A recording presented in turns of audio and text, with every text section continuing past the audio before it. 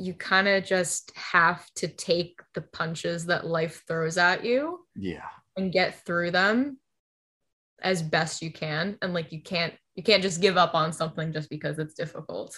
Yeah. Yeah. Something in the same vein, right? You cannot plan for everything. You can have an idea of how it's going to pan out. You can have a hope. You can plan for the best case. You can plan for the worst case. And hopefully you land somewhere in the middle. What's going on, guys? Welcome to the Creating Wealth podcast, where I, Kyle, from Kyle Curtin Real Estate, interview local top dogs in the real estate investing, wealth building, and personal finance industries. Let's build together. What's up, guys? The guests on this week's episode of the podcast are just beginning their real estate investing journey with their first recent house hack, and are an amazing inspiration to folks just learning about real estate investing and wanting to jump into their first property. Chris and Cassidy have gone from being college students to purchasing a 2-family home in Littleton, Mass, and moving from another state. This episode is super valuable for first-time home buyers and other folks that might be on the fence about getting into the game. In this episode, we get into some crucial topics, including the cons to renting an apartment over the long term, the power of leveraging your first property into many more, rolling with the punches and embracing discomfort, and so much more. There is so much to take in from this episode, and I hope you enjoy. Let's jump right into the episode. What's up, guys? Welcome to episode 67 of the Creating Wealth podcast. Today, we get the great pleasure of chatting with Chris Vanderloo and Cassidy Schultz, a few awesome first-time house hackers with a duplex in Littleton, Mass. What's going on, guys? What's new? How you doing? Pretty good. We just got all of our boxes in here today and been unpacking them all day. Yep. I don't know. Literally today. Yeah. That's awesome. Good. It's quite the day, though. Yes. Very stressful day. Yeah. Very stressful weekend. You guys just moved over from New York this weekend, right? Yeah, we moved on Saturday, and because of the snowstorm that didn't amount to anything, we were supposed to have the moving company come on Saturday, and they were like, oh, you know what? We're not coming until Monday. And they told us that after they packed everything, which was fine. It was okay. It's not like my medicine was in the truck or anything. Or my glasses. We don't need it, right? Okay, it's all here now. Yeah. So I don't need to see. He doesn't need to take medicine. Okay. He doesn't need to be healthy. That's awesome. So to kind of go right into that, because people may be wondering what you moved into and why and where. So what kind of got you guys, into real estate initially?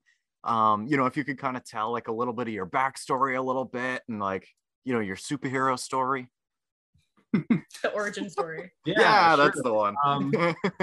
I think, I kind of dragged you into real estate, right? And I started with real estate by listening to the Bigger Pockets, podcast and reading their stuff. And and I think I started listening to that kind of thing while I was in school, probably about 2 years in.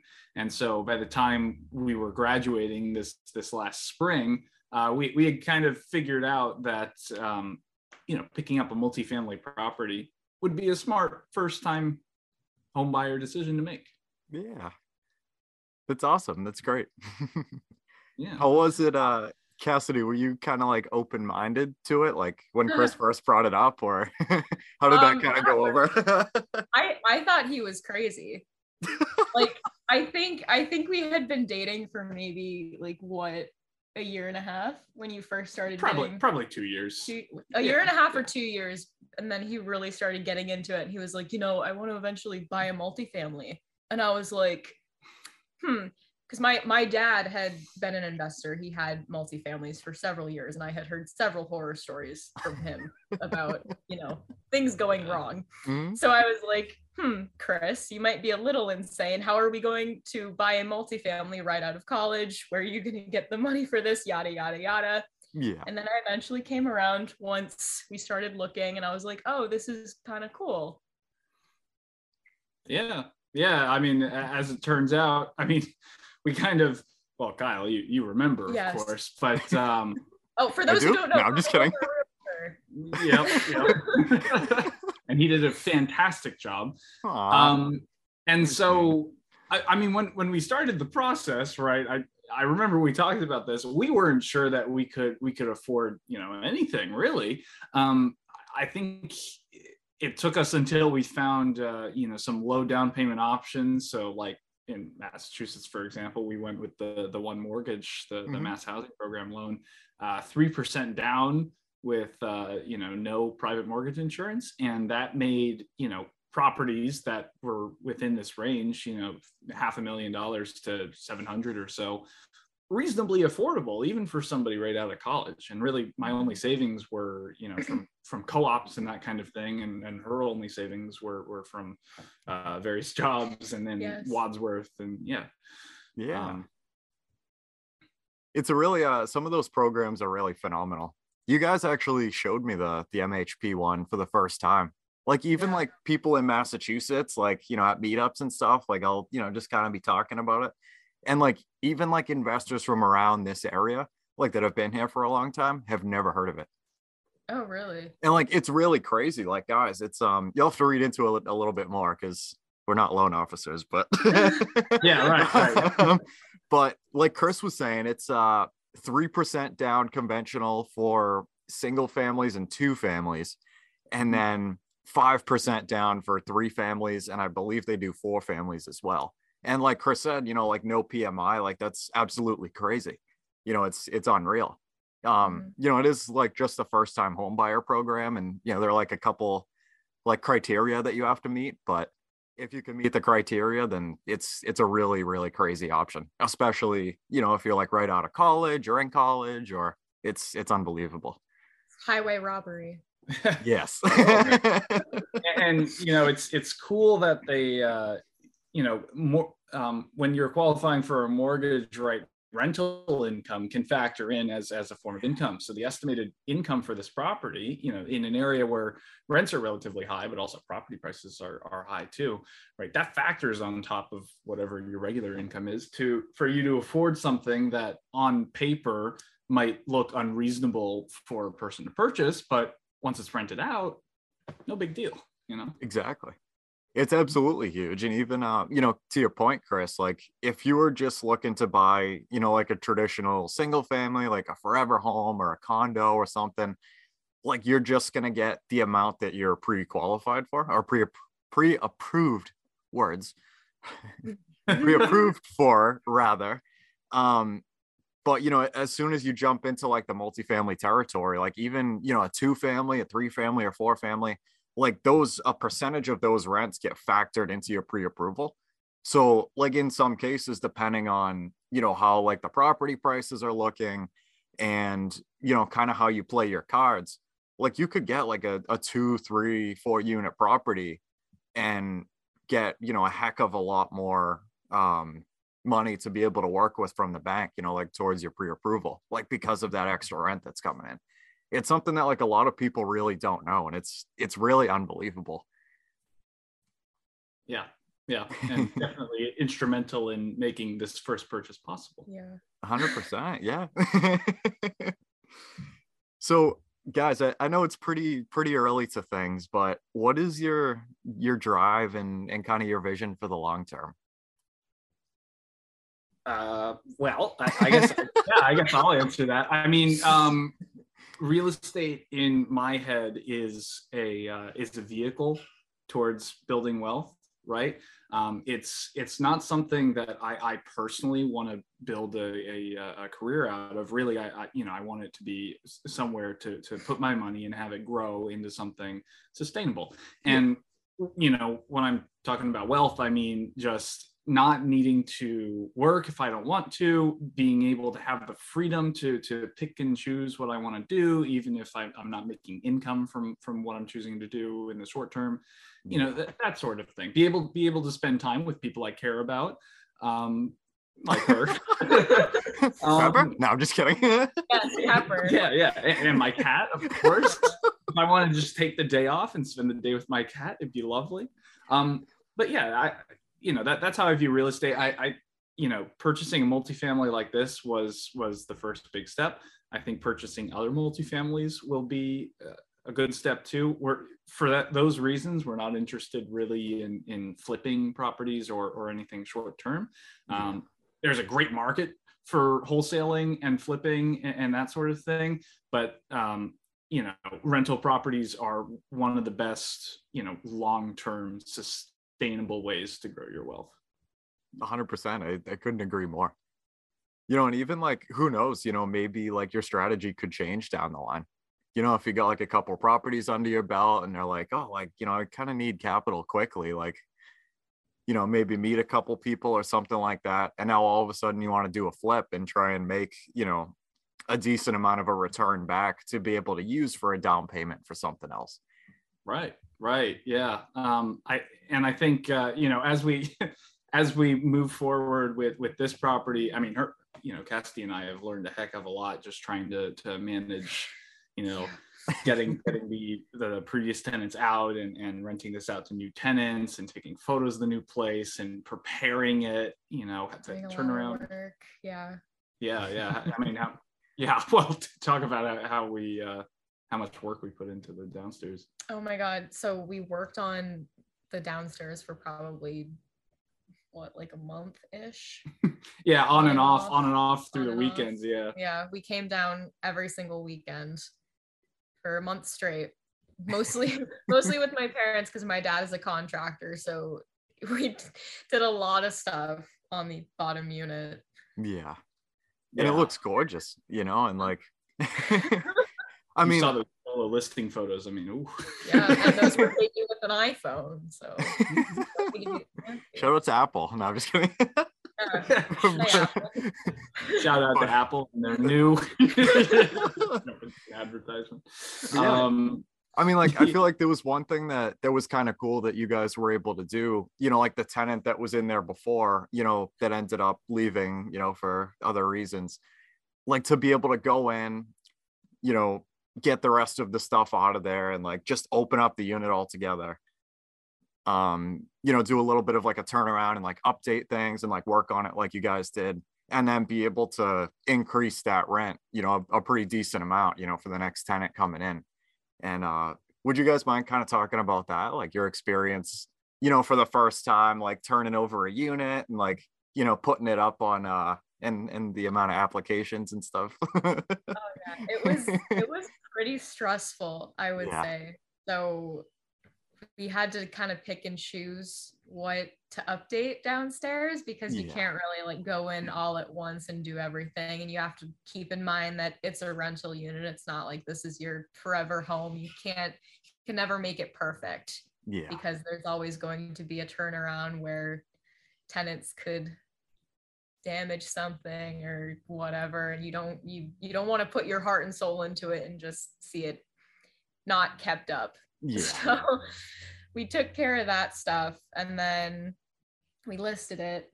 And I was worried about the price that we were listing it at, but I mean, you remember how we decided that. I mean, we went to apartments.com and various sources to kind of identify what we thought it would rent at. And I mean, that the previous tenants were at lower rents than we thought we could achieve. But I remember sharing my anxieties with you several times, and you seem pretty confident. And of course, it's rented. So I tried to be very confident about the numbers, just because I saw what other places were going for around here. So I thought, if these people can get X number, surely we can get Y, like easily, with all of the things that this house has. Like, we have a full backyard, big driveway, washer and dryer in unit. I had like no doubt that we would be able to get what we wanted for it. and we got quite a bit of activity, quite a few applications, and we had, I just lost my train of thought. I'll cut this out. Applications. Okay, listen, I don't. How many like section 8 app? We had a lot of section 8 applicants. We had a lot of regular applicants with slightly lower income. We kind of, we set our what's the word I'm looking for? Our criteria. Yeah, we set our criteria pretty set in stone pretty early on. Mm-hmm. We wanted 3 times rent, or we wanted the income to be 3 times rent. Yeah. We wanted $700 credit score. Yeah.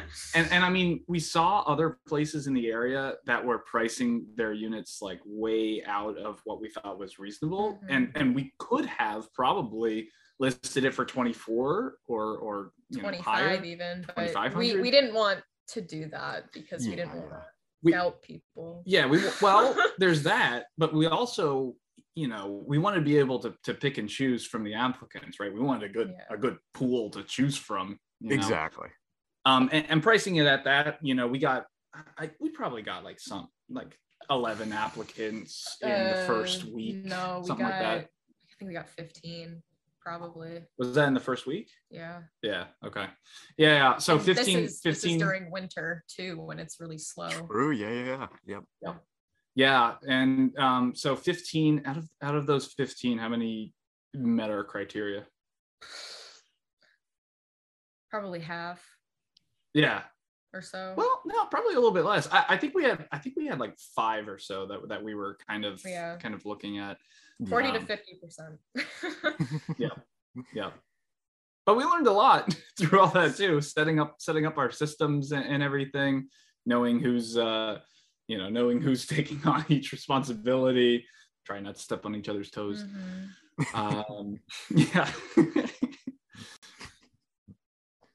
But it worked out, right? We got and we accepted somebody at first too, and they ended up not accepting us, right? And we weren't that happy with the turnaround time, so I think we decided from then on to be a little bit more stringent about how long people have to accept and sign a lease. Mm-hmm. And what else? Something else about timing too. I was just thinking. Kyle, you're gonna have to cut so much out of this. No, it's okay. This is the real stuff. This is the genuine stuff. I like to keep this stuff. Of course. You're gonna embarrass me. No, honestly, there's I think there's what's it called? Like when it came to, like that first tenant that came on, that you guys accepted not too long ago. Yeah. I think like there's really important lessons, that you guys might have like picked up from that, for the next time to kind of like implement as part of your process. So like you said, like judging the timelines and kind of figuring out like, hey, like, you only have until like X date, like X weeks or whatever it is from now to be able to do this.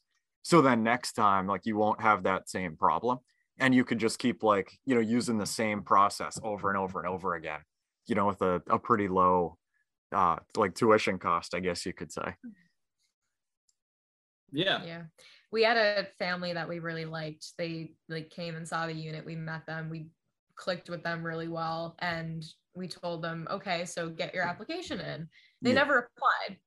And we kind of sat around waiting for them to apply because we really liked them. We really wanted to rent to them. And we had all these other applications sitting around. And we were like, all right, let's just give them until X date. And if they don't apply, then we move on.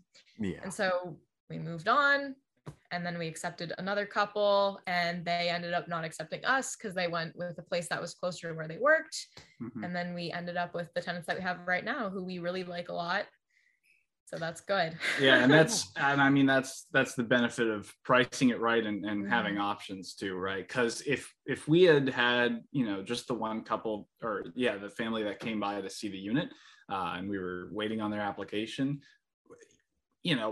we might not have had other options right besides them if we had priced it too high, and they might have still fallen out, or somebody else might have picked another unit. And with those kinds of things, right, when you're renting, let's say that a rent that's too high was $2,400 and a rent that's just right is $2,200, right?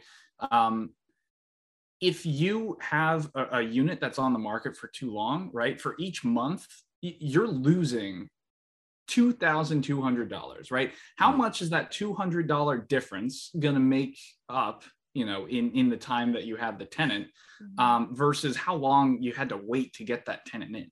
Exactly. I couldn't agree more. I think that's a really huge point too. Like, if you tried to, put the unit up for like a much higher amount, like on the spectrum, like a much higher amount of the range, and then, like you might be able to rent it for that. But I totally agree. Like, you might have a lot less of a tenant selection to be able to pick from. But if you go too low and then like way too many people are flooding in, like now you got, bit off a little bit more than you could chew, Yeah. So I think like the way you did it was absolutely awesome. I feel like there's a lot for people to learn from that, just kind of hitting that right spot. And it was kind of something that you couldn't really figure out how to handle properly until you actually went through with it once. Yeah. Stressful, but now we know what to do. Next time we need to get a tenant in. I mean, we were nervous as hell. Place, like how do you do it the right way? I don't know. Hey, it's new. It's growth. Yeah, we're still making our mistakes too, obviously, with how we handle things, but the best we can do is just make it right the next time. So it's all a learning experience. I mean, nobody's born an expert in anything. Yeah, exactly. Yeah. Even like as, like first time investors, you know what I mean? Like that's going to happen a lot, is like figuring out. The way I kind of look at it is kind of like a baseline. So like if you're trying something new for the first time, or, like you just bought your first house, or like, like getting in like your first tenant, or, whatever the situation is, like as soon as you try it the first time, I mean, things might not go 100% as planned, or like they might go really well. They might go, absolutely horrible and in flames.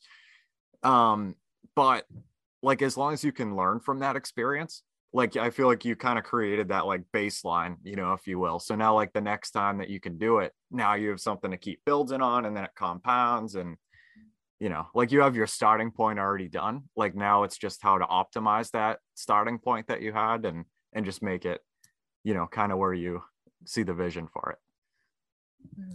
Yeah. I have a feeling that the next property is going to be much easier than this one. I mean, I've heard lots of real estate professionals say that, but you don't really know how difficult it is to, manage all of this until you get into the weeds of it. And it didn't help that every milestone on this house was like during a holiday or a vacation. Yeah. Like we saw this house for the first time at the beginning of family vacation, put in the offer during family vacation, did the inspection on our way back from family vacation. We closed right after Labor Day, I believe. We got our we picked our tenants over Thanksgiving. Sending an escrow wire transfer in the back of a car. Driving back from Mount Washington in an area where I had very little signal, but I knew that I needed to get it out by like the next day. Yeah. But one heck of a time, I'll tell you. But you got to do what you got to do. Right. And now I know how to do wire transfers the right way. I had to learn very quickly just to have a bank account that does wire transfers. Wells Fargo. No, that's a bank. Yeah, it was Western Union. I was having issues with Western Union. We got it. Forget about that Wells Fargo slander. I retract my statement. They're coming after you now. You know that, right? Get a credit card for them and they'll leave you alone. Are they a credit card company? Oh, they're a bank. They probably offer credit cards. Well, I sold my soul to Ally, so. Just find a Wells Fargo pen and just use that one pen for the rest of your life, and you'll be all set. All right. Come on, guys. That'll make me even. Yes. No, yeah, I mean, it was definitely like a really, really crazy process. And like you said, like, being on vacation and like doing all these different steps and everything. And like it was awesome. It was It was awesome for you because you got the commission. No. I think it was stressful for all three of us. Yeah. You had a lot to deal with on your side too. I know that. Hey, I mean, there was lots of challenges, lots of growth for I think for all three of us, you know what I mean? For both of us. Yeah. All of us. Yeah, right. For the thrice of us. Not just right. Correct. Yeah. It's your team is so important too, right? Oh my God, yeah. So I'll admit that sometimes I'm a little bit, I'm very trusting of people, generally speaking. And sometimes that can bite me in the tail. In one case, it didn't, right? Because I found John on Bigger Pockets, and then Candor Realty, and then I found Kyle, and that was great. That process went swimmingly. Communication is very important with people on your team. So it's important that you vet people a little bit first and try to get an understanding of their communication style, and know that, if something feels off to you, you can always back out. You can always go with somebody else. If somebody's not communicating well with you, that can mean the difference between having a property and not having a property. It can mean the difference between, a lot of things. And getting a property is a huge deal, as we all know, because it can build your wealth, or you could lose everything on a terrible house. A lemon. You don't know. Yeah. Oh, a lemon. A lemon house. Sure. Yeah, no, I totally agree with you, man. Your team is definitely absolutely everything. That was one of the best pieces of advice you gave us too, Kyle, was that you gotta like have your, did you call it like your own team? Probably, yeah. There's that I don't remember something the like exact that. But it's, and like I feel like you don't really know until you're in the process. You know what I mean? So like even like you guys, like you had, like a couple things come up, like with the tenants, and there was like a plumbing issue. So now, like if you found like that plumber did a great job, like you might use him the next time. I'd be like, oh, like, all right, now he's our go-to guy. Like, oh, give like Ryan a call. Yeah, we have a guy for our oil company. We have a guy, his name is Chris, also, funny enough, but nice name. We love him. He's our guy. So yeah, I mean, I talked to multiple oil companies. I talked to so many plumbers to fix this issue. Some of them were kind of, I don't know, blunt, I guess, and blunt, not blunt, blunt, like kind of short with me, and kind of like we're too busy, we can come out in the next whatever. And then we had two different plumbers come out for this, and well, basically the backstory is the tenants didn't have hot water in the shower. So we were like, okay, maybe it's the mixing valve because they had hot water everywhere else. And then a few days later, it turned into, okay, they don't have hot water anywhere and the water's brown. Anyway, to make a long story short, we had one plumber come out and he told us, oh, the water's fine. Everything's fine. And he just didn't run the water long enough for it to get cold. Yeah. And then we had another plumber come out the next day and they didn't bring the right tools to fix it. So here we are sitting in New York. We can't really do anything about this. Honestly, it's a good thing that they didn't fix it, because they were coming out to fix the mixing valve in the shower, which wasn't the problem in the first place. Didn't end up being the problem. It was the boiler itself. Again, we talk about learning experience. Exactly. Yeah, so I think our learning experience there, if there's any issue with the hot water, and it might be isolated to an area that puts out a large volume of water at a time, such as, for example, a shower. Maybe we check the water boiler first. And then look at mixing valve and that kind of thing if we can't isolate the issue there.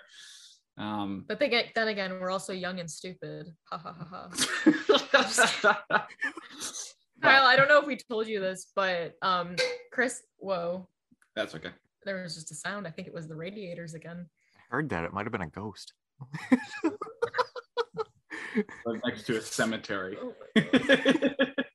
Ooh. Ooh, spooky. The house is already haunted. Ghosts. We'll deal with it. What are you saying?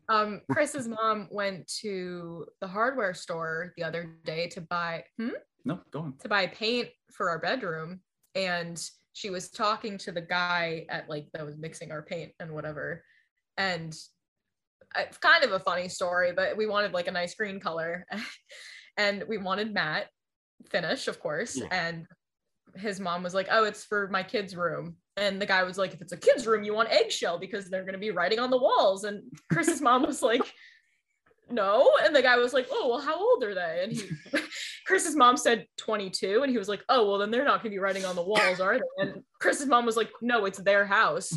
And the guy was like, what do you mean your son bought a house at 22? I'm in my 30s. I can't even get a mortgage. This dude was like...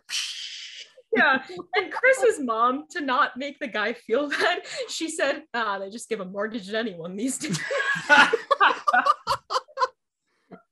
This guy went from...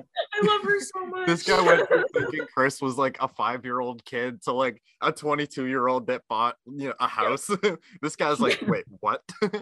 He's like, oh, hold on. Now, to be fair, I do know where my markers are. Right I might go draw on the walls anyway. Hey, who's gonna stop you? The landlord? It's my house. I don't know. But Chris, if it makes you feel better, it is your house. It is your roof. It is. You can write on the walls if you would like to. That's right. Big lesson here, guys. I'm just kidding. I mean, to his credit, though, it is really difficult to afford and purchase a house around here. Oh yeah. Unless it's a multifamily. That's the big asterisk. Right. So most of the single families around here are all, at least like $600,000 and up, right? Mm-hmm. Yeah. We found this property, which was a little under that because it's ancient. It's about 200 years old. Yeah. But it's kind of a diamond in the rough, really. But we got super lucky. Right. But so if you purchase a $500,000 to $600,000 property around here, your mortgage is going to end up being about $3,000 a month. Mm-hmm. So unless you make I don't know how much that is, like $9,000 a month. I'm running the numbers in my head here. Unless you make it's a good amount of money. Yeah. 120, 130 a year, it's kind of out of reach, really. Even if you do make that much, it might be a little bit out of reach. And even then, for 600 or 700, you're probably not getting more than 2 bedrooms. Yeah. Maybe like 1,200, 1,500 square feet. No, I'm not very good at math. I'm sorry. Scratch that. So if you get a multifamily, right, for a similar price as one of the single families, you get less space. But depending on how the rents work, and in this market, rents are quite high, and so the rents ended up being basically our entire mortgage is what the rents equated to. And so of course you still have taxes and all the variable expenses. Maintenance can go one direction or another direction.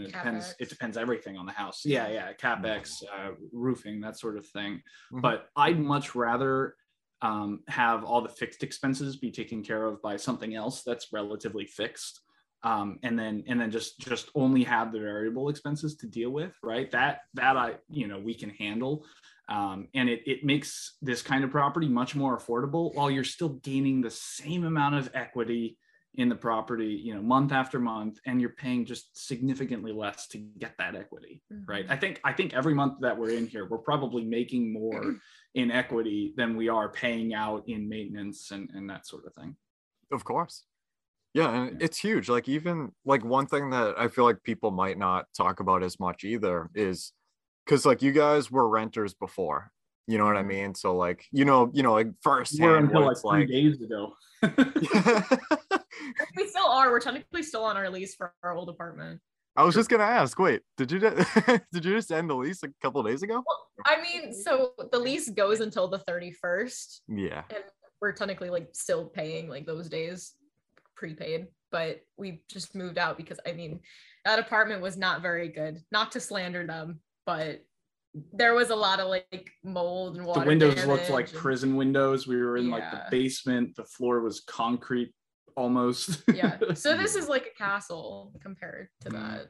And then my previous apartment was very small, very busy road, very expensive for what it was. Anyway, I think you were getting to a point. Sorry, we just went off on a tangent about our crappy apartments. No, I'm glad you said that, because that totally adds to my point of like, even if a property isn't like, you know, if you're looking for a house hack, right?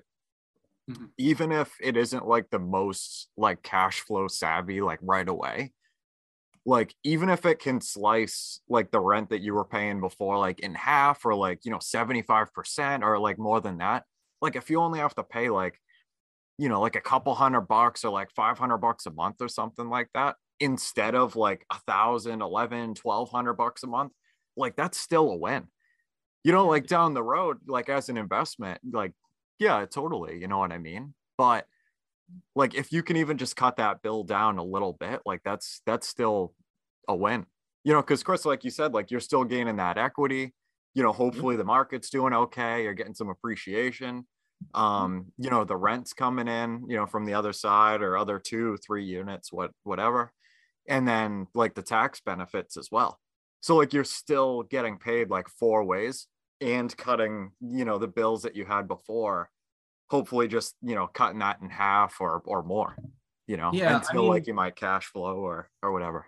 The way that we were thinking about it when we first started approaching this, right? You can do a house hack in like a crazy way, right? You could just stay in the living room and rent out every single bedroom in your place and buy a single family or a huge place. I jokingly said to a bunch of my friends, like, you can rent out our closet space. But is it a bad idea though? Yeah, I mean, I miss them. I'll have them live with us, please. So, I mean, you could do it that way, right? Yeah. But what we were looking for really was we did want our own separate space, right? We didn't want to really compromise on privacy and that kind of thing. The things that we would not compromise on was like, this sounds really stupid, but it was like sunlight, washer and dryer in unit, more space than we had before, doesn't smell like smoke. Yeah, that's not, I don't think those are too many bad compromises. And so what we were looking for financially, right?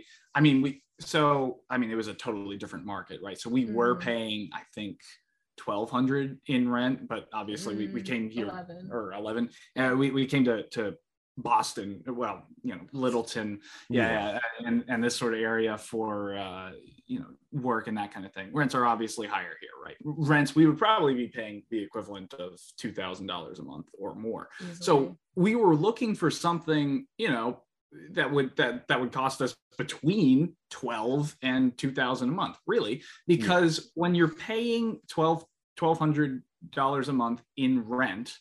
Did I say 12,000 earlier? I don't remember. Damn, that was expensive. $1,200 a month in rent. 12, all of that money is going out the window. You're not getting anything back on that. It's just gone. But you get the living space, and that's it, right? If you're staying, let's say hypothetical, let's say you have to pay $1,500 a month instead to have a house hack, right? Where you have, maybe it's something like this, right? Maybe if it's like a $500,000 property and you end up paying $1,500 a month to live there in average, expenses.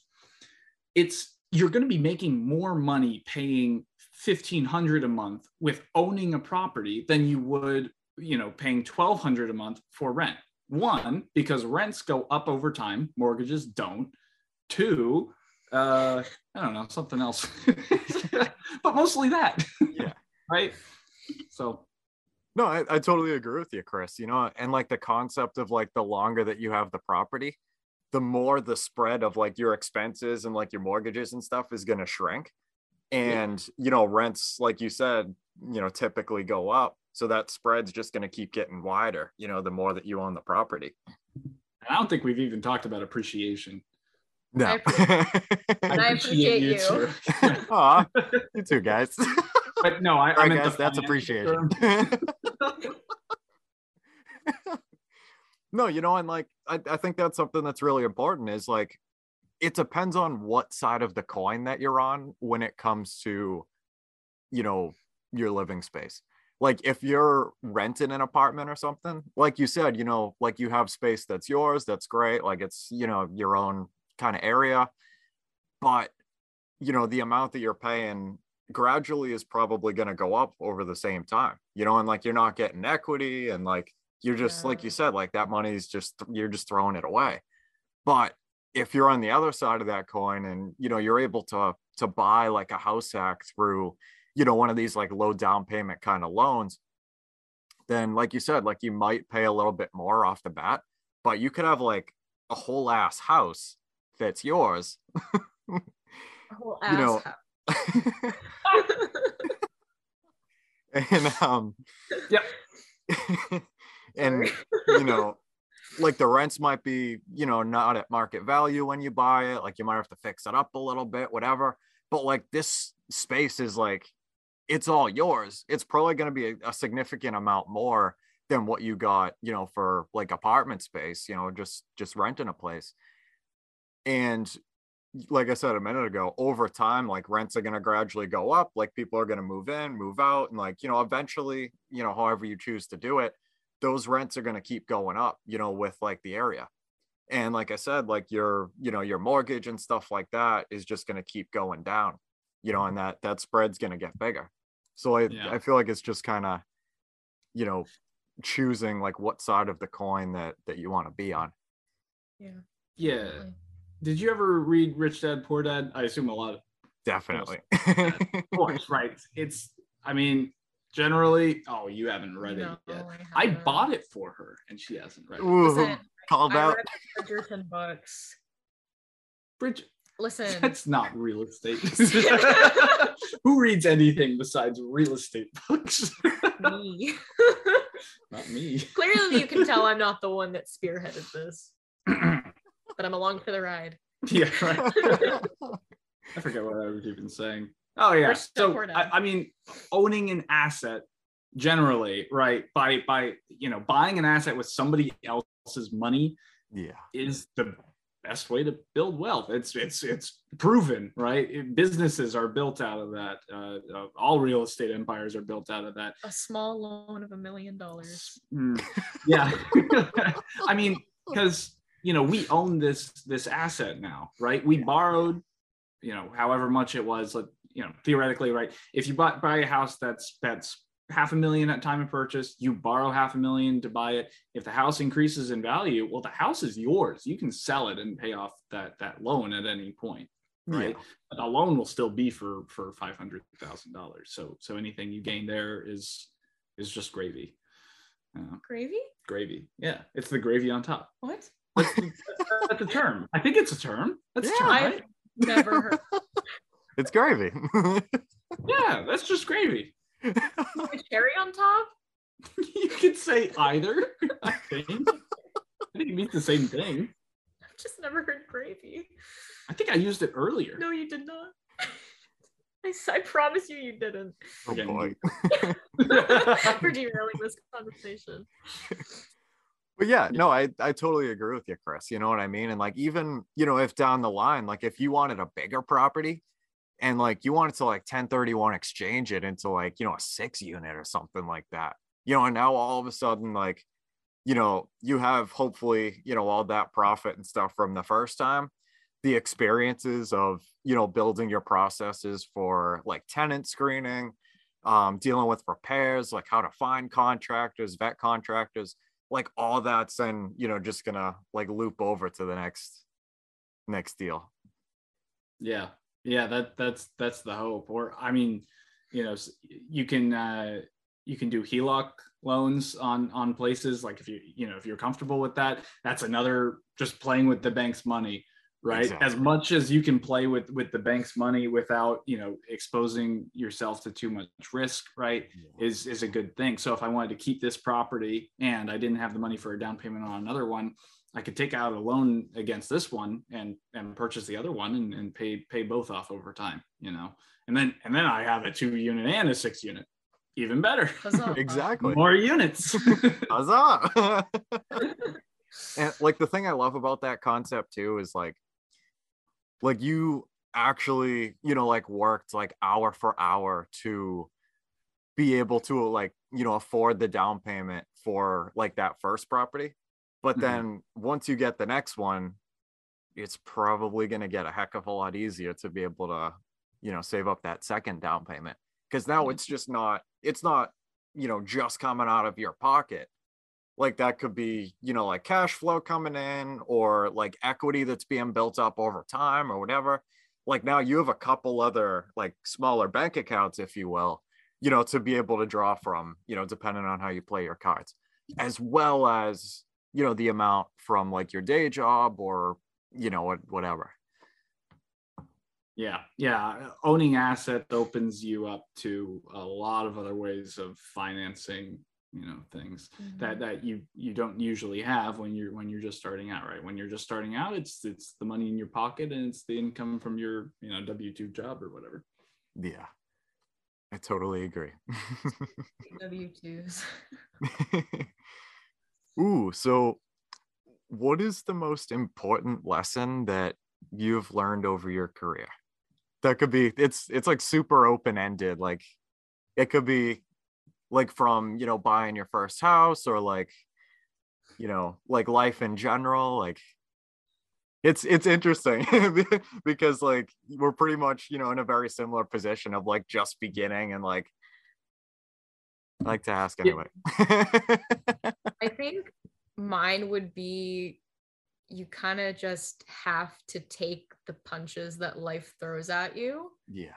And get through them as best you can. And like you can't just give up on something just because it's difficult. Yeah, something in the same vein, right? You cannot plan for everything. You can have an idea of how it's going to pan out. You can have a hope. You can plan for the best case. You can plan for the worst case, and hopefully you land somewhere in the middle because you can't really plan for how these things are going to pan out. And like Cassidy said, you just got to roll with the punches as it happens, and each problem, deal with it one at a time. Make it through to the other side. Embrace discomfort. That's it. My parents have been saying that frequently to us in the last few days. Embracing this. Actually, it's a really good point. Yeah, too. One of the best pieces of advice my dad has ever given me is you don't get anywhere in life without making yourself uncomfortable with something for a while. I mean, we were uncomfortable as heck. Well, yeah. I mean, Cassidy was telling you earlier she wasn't on board with the idea of buying a multifamily, Yeah. Even when we first met you, I still was not completely on board with buying. If anything, it's more scary because like now things are actually happening. Like this is real, Very overwhelming. Yeah. I had my work last day of work on Friday and I was talking to my boss and she was like, you really have every major life stressor happening right now all at once. Like you're starting grad school, you're changing jobs, you're moving, like everything all at once. And I was like, yeah. Embrace discomfort. Roll with the punches. We really embrace that discomfort. Yeah. Well, these things don't happen if you're comfortable. Yeah. Exactly. The best way to progress forward. Yes. I don't know. Is to what? Be uncomfortable. Yeah. Well, I guess so. Yeah. I mean, if we wanted safety and security, we'd still be renting. Because buying a property can seem very, very scary. And like my dad would tell me about every single thing that could go wrong under the sun when you purchase a property, but you set out with the goal in mind, you kind of just, you take all the problems and you go, well, let me just stick that all into my worst case and we'll see what we can figure out. Yeah, I think that's absolutely huge. And like something I've been pretty fascinated with, in particular, relatively recently, is like something that like people don't talk about often is kind of like the mental like aspect, I guess, especially of like real estate in general, of like things not going 100% to plan all the time. And, having those events that come up and like just having to get through it and like just trying to stay like level headed. Cause like you said, the both of you guys, of like just like having that vision and shooting towards it. And sorry. Yeah, like just having that vision and shooting towards it and just kind of like rolling with the punches, as you continue, because like it's hard to see, the light at the end of the tunnel sometimes. And, like those self-limiting beliefs start to come in and it's like, oh, like, is this like a sign that it's not meant to be? And like, it's, you just have to, I totally agree, guys. I think that's a really big one, is to literally just like keep fighting. Like, because if it was easy, like everybody would have did it. Exactly. And, yeah. Yeah. I mean, because the goal at the end of the day is financial independence, right? It's safety. Fire, I guess. Yeah. It's safe. It's financial security.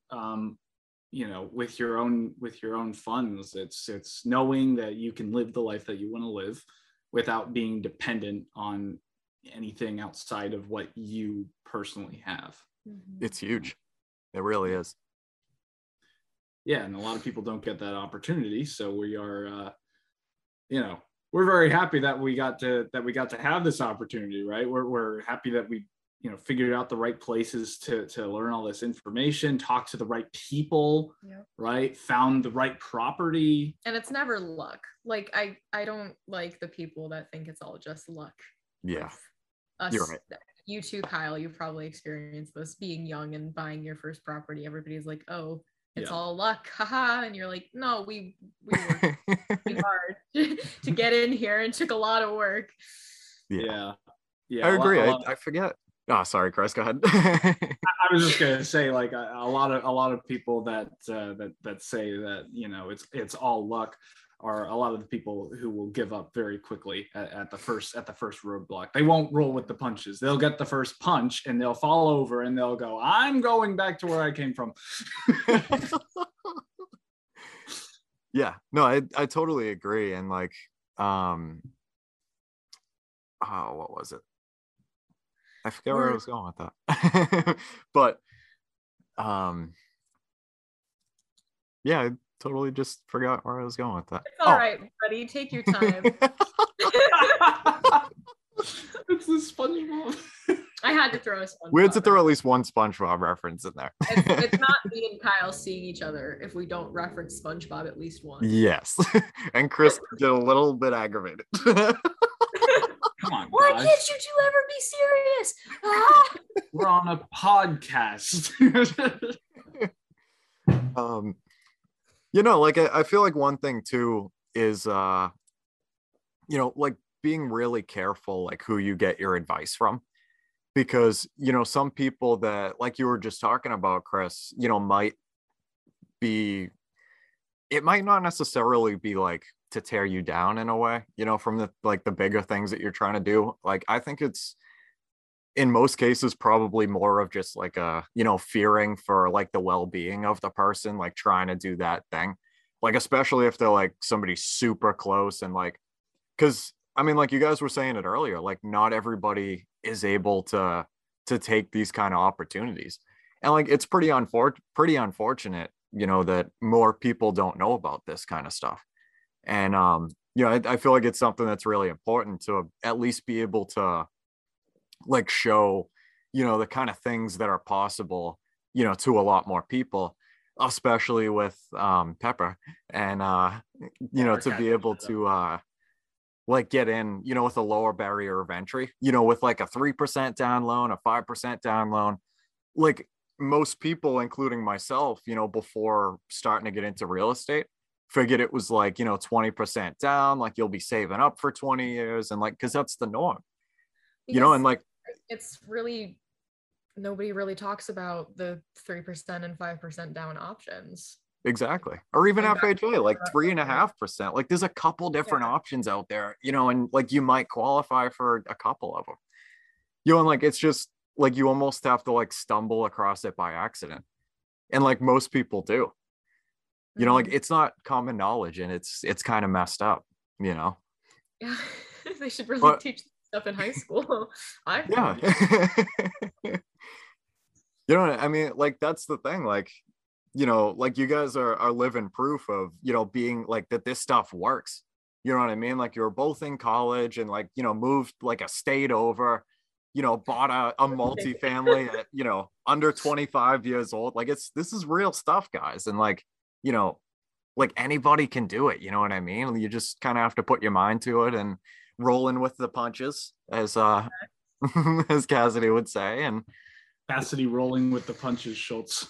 Yes, correct. It's your new nickname. Okay, that's a really long nickname, but yeah, well, gonna make a placard for it and everything. It's gonna be a very long placard. It's gonna be like this big. My next degree that I'll get, I'll put that on my diploma. It's not Elizabeth anymore. It's rolling with the punches. This Master's of Science is given to Cassidy rolling with the punches. With the quotation marks. It's just gonna be Chris's pictures of Chris's hands instead of quotes. It's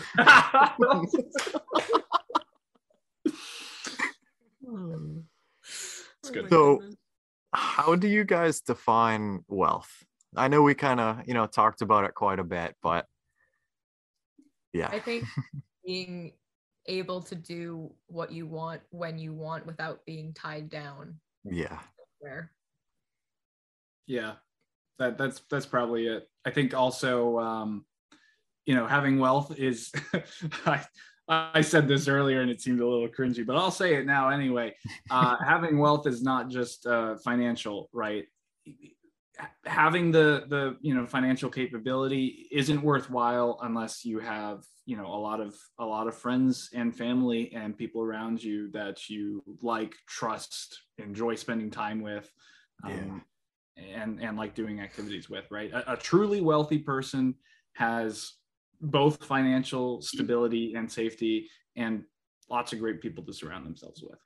Yeah, I think that's absolutely huge. Because like, especially to be able to achieve financial freedom, like you're going to have to find some sort of balance between, grinding out and like doing, whatever you have to do to get that next property or to start that business or whatever it is.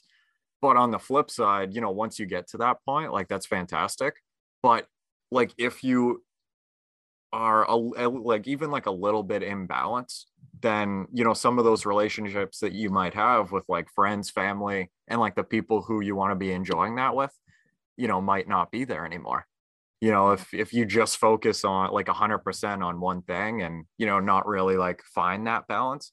And like I feel like that's something that's kind of tough to do, because like you want what you want so bad, and like you might know how to get there and like have the vision and like you just want to do like just do it all. But you still have to be able to maintain those relationships, with friends and family, and be able to kind of divvy your time up. And it's something that's kind of hard to figure out. I'm definitely still in the process of figuring it out.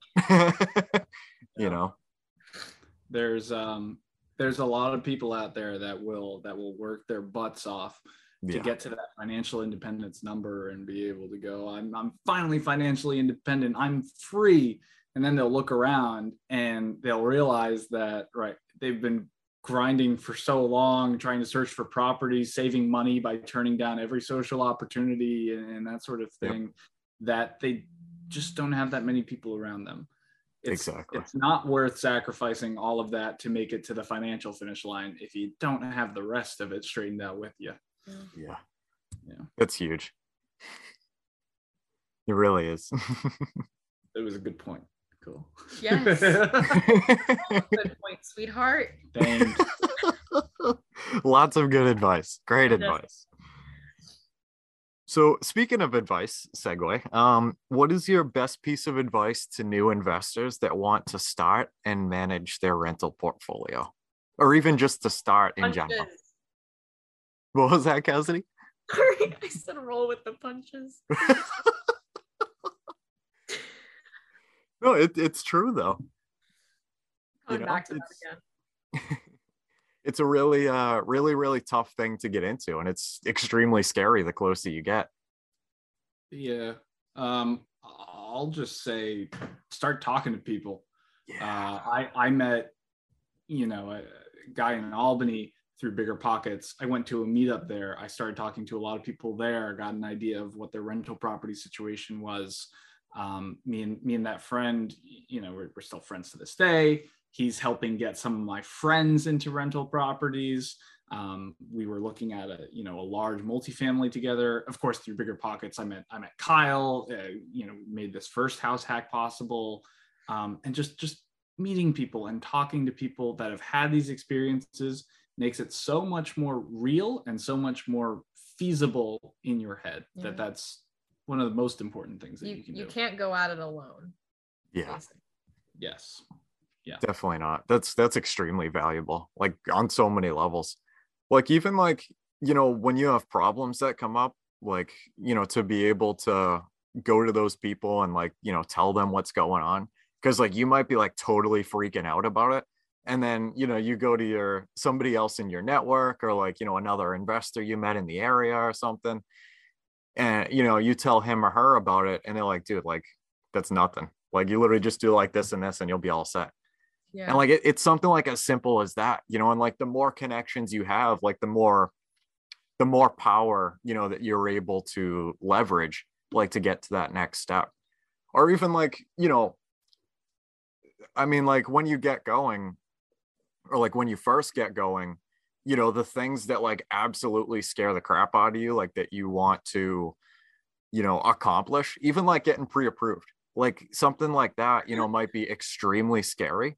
But like if you go to, somebody else, that's done it like a million times, they'll be like, oh, dude, like just have a conversation with them, like see what's going on, like see if there's anything you can do, in the meantime to be able to get a higher pre-approval. Like just sit down and have a conversation. Like you're not, they're not going to like come after you like with their claws up and be like, rawr, and it's like, it's almost like it's not as scary as you make it most of the time, but you don't know that until you actually have done it, and like, yeah, like even like in terms of mindset too, like you might only think like, oh, like I'll get a pre-approval, but like maybe it'll only be for like, 200 or 300,000 or something like that. And then having a conversation with one person all of a sudden turns your mind into, oh, well, if you get a 2, 3 or 4 unit property, now you can get up to 500,000. Whoa. Off of like a 5-minute conversation, you know what I mean? Like Bigger Pockets, for example, like the amount of people that are on there that just like really want to help you like get going and see you succeed. And like, if you show that you're super driven, like the sky's the limit, and like, I can't tell you like how many times, even like, picking up like one sentence from talking to like one person has like totally, absolutely changed everything. Cause like, that's all it takes. You know what I mean? Like is one person that like might tell you one thing that, somebody taught them a long time ago. And, to them, it's just second nature. Telling you for the first time. And like, it might totally, just blow your socks off. Cause like, you've never, came across this yet. And like, that was something that, yeah, it happened to me personally quite a few times, actually. Like there was one, shout out to Nate Swift. Nate Swift. No, I don't know him, but he sounds cool if Kyle likes him. Well, hey, he was let's be friends. He's Sorry, an go on. absolutely awesome guy, and he was one of the ones who, I'll use him as an example. I'll have to talk to him later on about it. But so I remember, he was one of like the first investors that I started talking to. And I found him, from Instagram. Like he was just, somebody doing his thing. And eventually it led to like, just shooting the breeze back and forth about real estate. And then, we kind of developed like a friendship and stuff like that. And I was telling him, because this was a couple of years ago, and like I just started my day job and I was only there for, it was going to be a year, like the next month. And, in my head, the only thing that I thought, that would make you eligible for a pre-approval is to have 2 years of consistent income, because that's what you see, a lot of the times going for, regular loans. And I was telling him, I'm like, oh man, like I got to wait like a whole nother year to be able to get pre-approved, until I have 2 years in my day job. And he's like, dude, you're ready. I'm like, Nate, what are you talking about, man? He's like, Kyle, like you're literally ready, like right now. I'm like, what? I'm not really understanding. Like, what do you mean? He's like,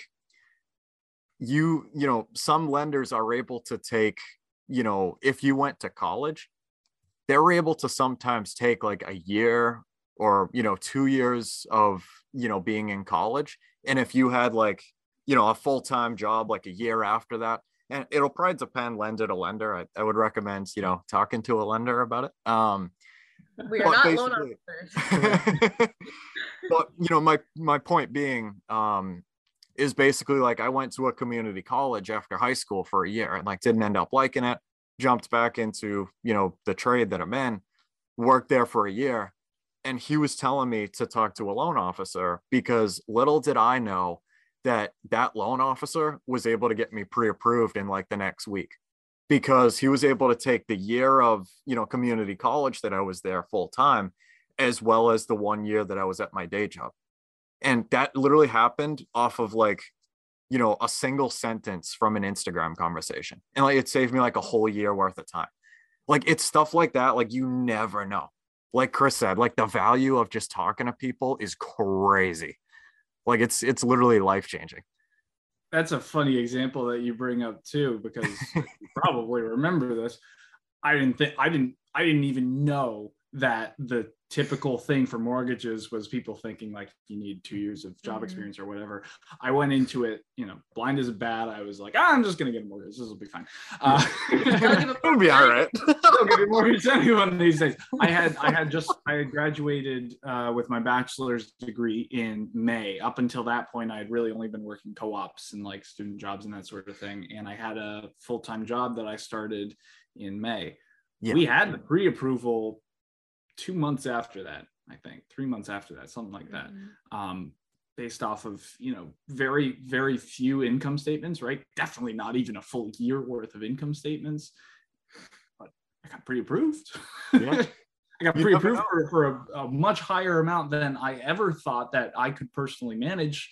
And it got us into this cool ass rental property. Exactly. The power is absolutely crazy. And then like learning from, like if you learn from somebody else, which this was another one that happened, of learning that like your pre-approval might only go so high for, like a single family or a duplex. But if you ask for a pre-approval for 3 or 4 units, like it might be drastically different than, the pre-approval that you might have got the first time. So like pairing those two things, literally like 2 conversations, all of a sudden turned, thinking that I wasn't able to get pre-approved at all and I have to wait another 365 days, to being able to afford a 3 or 4 unit property and still be comfortable, after using leverage like the right way and not, biting off more than you could chew and potentially putting yourself in a dangerous position. And right. Like it all just happens from conversations, and you never know. And especially like, real estate investors in general, this industry that I've seen is like, I feel like because it's such a team-based sport that it kind of is a sport. Yeah. In a way. All right, the Olympics of real estate. We're all playing for the same goal, right? Yeah, technically, yeah. Everybody can get the goal and everybody can win is the only difference. That's not a very fun sport. No, it's participation awards for everyone. No, I'm just kidding. Yeah. Well, okay, you know what? I'll rephrase. There are winners and there are losers. The winners are the ones who stick through it all the way and make it. I'm not calling everybody else losers. Roll with the punches. Clear. You're not a loser if you don't invest in real estate. You are probably great. We like you still, but we think you should buy a duplex. Yes.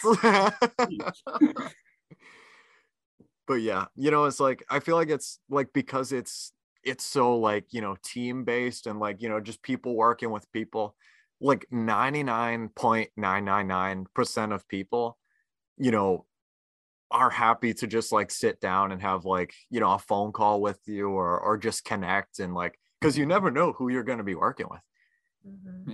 And like, what be it, other investors or loan officers or attorneys or, inspectors, flippers, like, people in different segments of, or I guess like doing other things, I guess you could say, like people doing buy and hold, some people doing flips. Like everybody can help each other out in different ways. And even like as somebody just beginning, like not necessarily having a whole lot to bring to the table, like if you show that, you're extremely driven and like you're willing to put the work in and everything, like most people want to have conversations with you. Yeah. And like if you just, keep connecting with people, especially like local people too, like the amount of people like in your town that like you could totally, like be friends with, like maybe even work for, and like, like an internship kind of thing, like be learning a lot from them and helping them, do some of the grunt work and stuff. Or even Chris, like you mentioned, going to, just like real estate investor meetups and stuff. Literally everybody shooting the breeze. Like there's all kinds of people there, people just starting out looking for their first property, or people that are doing, 100-unit deals. Like there's like the whole spectrum, and like everybody's shooting the breeze, like it's, yeah. I think one of the coolest things about real estate investing too is that you can get really creative, right? A good deal is a good deal. Yeah. And even if you don't have the money for it, right? Somebody does. If you can't afford a duplex at the moment, right? Because like purchasing a $500,000 duplex, even with the lowest down payment option and yada yada, it still might require $30,000 of your own capital. And if you don't have that, it wouldn't be smart to buy a property. But you can partner with somebody on a bigger deal. You can find seller financing in some markets.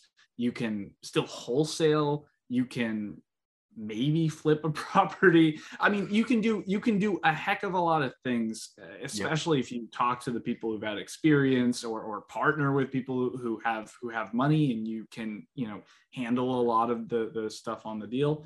You can get your what's the word called? Get your foot in. Get your foot in the door? Yeah, you can get your foot in the door. Really, not easily, but you can get your foot in the door, and you can start making these moves to make your initial sum of money if you want to purchase your own multifamily and keep going from there, right? Lots of creative ways to do it. Mm-hmm. Totally. And like that's one thing that's cool too, is like, if you wanted to buy a duplex, like, and say, the amount that you got pre-approved for isn't exactly what you were looking for, or, it might be a little bit out of range, then there's a couple different options you can make, like just trying to stay and buy and hold. Like you could either like, look in different areas for a duplex, depending on like your day job or, whatever your situation may be, and be able to maybe take a little bit more of a commute. Or you could, swap to, even if you bought, like you mentioned earlier, Chris, like a single family or something, and like, rent it out like each of the bedrooms. Like it's the same type of concept. Or, renting out your closets to your friends and making that cash moolah. Like the creativity is insane. Like even if, and like the cool thing is you can mix strategies too. Like if you bought like a duplex or a 3-family, and you had a couple extra bedrooms, like you could rent those out by the room, and then like there's a lot of different ways and like pieces you can take in and take out to be able to make your numbers work. And like, yeah, I wish, a little bit or I wish, a lot more assets were, kind of this unique, in terms of creativity and like being able to try out different pieces, take things in, take things out, and yeah, real estate's one of a kind. It also means you can have multiple kinds of exit strategies and that kind of thing too, right? Like this property, for example, worst came to worst, market goes terrible or the rents are, falling or something. We could always split it into condos, right? And sell one part of the place and still own the other part, right? That was one of the ideas that was floated to us when we bought the place. By the listing agent. By the listing agent. By the way. Shout out to Anthony. Shout out to Anthony at Coldwell Banker. I think it was Barrett Sotheby's, I believe. Barrett Sotheby's. Shout out to Anthony. Coldwell Banker slander. I'm sorry. Now you gotta have two pens. The Wells Fargo and the Coldwell Banker pen. That's right. I'm really batting zero today. But yeah, it's really like no other, and just being able to kind of go out and meet the right people and formulate those relationships and keep rolling with the punches. And you'll be well on your way. So, question for you guys, and we talked about it a little bit, but I'll ask it again. The question is, do you read? And what is your favorite business, investing, or real estate book that you would recommend to anyone? Now, this could be like a podcast, an audio book, like YouTube, anything. So I do not read real estate books because I'm too busy reading the Bridgerton books. No, not actually. I did actually read them and they were good, but anyway, I digress. You keep talking about that because that's like the only series that I've read in the last year. That's fair Because my philosophy is like, I read too much for school. I don't want to do it in my free time. Yeah. Anyway, I digress. I like watching I prefer YouTubers. I'm not really a podcast gal. I know I'm literally on a podcast right now. I'm not a big fan of podcasts, so I prefer YouTubers. I like Graham Stephan a lot. Yeah. I watch Selling Sunset. I mean, that's kind of more a reality. Yes, it is. TV show. It gives me my fill while also being real estate adjacent. Anyway, Graham Stephan, I like him a lot. He has a lot of He's amazing. Advice. Yeah. That's fair. Cool guy. I liked Rich Dad Poor Dad a lot. I mean, that's kind of the quintessential one, so I'll come up with one more. The multifamily investing books that Bigger Pockets came out with. I think Brandon Turner wrote one. I can't remember the name of the guy who wrote the other one. I mean, I started reading. I'm about halfway through part one, I think, and I gave it to my parents because they wanted to learn more about real estate after this. Nice. We're gonna get them into it. But I mean, it's great. It's very information dense. They've got all sorts of different creative strategies, and they kind of outline everything you need to know about small multifamily investing. So, shout out to them. It's a good book. Those books are super good. Highly recommend the Bigger Pockets books, guys. They're absolutely amazing. Yep. 100%. I've heard good things about them. I've got a few. I understand you can borrow them. I'm really busy reading about worms. A worm scientist. I'm not a worm scientist yet. You'll be a worm scientist. Soon. Very soon. Yes. You want worms? I got some worms. She got worms. Not in my stomach. But yeah, thank you so much for coming on here, guys. That was absolutely amazing. So Thanks. Where on like social media and stuff can you guys be found? I'm on Facebook. That's it. I just made a Twitter actually. It's at Schultz Cassidy, my name backwards. I haven't tweeted, but come follow me, I guess. Maybe I'll tweet something fun. Yeah. I don't have a lot of social media, so that's where you can find me. Definitely. Yeah, I'm at Chris Vanderloo on most things. Chris_Vanderloo on Twitter. I think Chris Vanderloo on Instagram. And my website, chrisvanderloo.com. He has a website. It's a domain. Guys, go check out the I domain. do have a domain. Yeah. So, look at me in awe, please.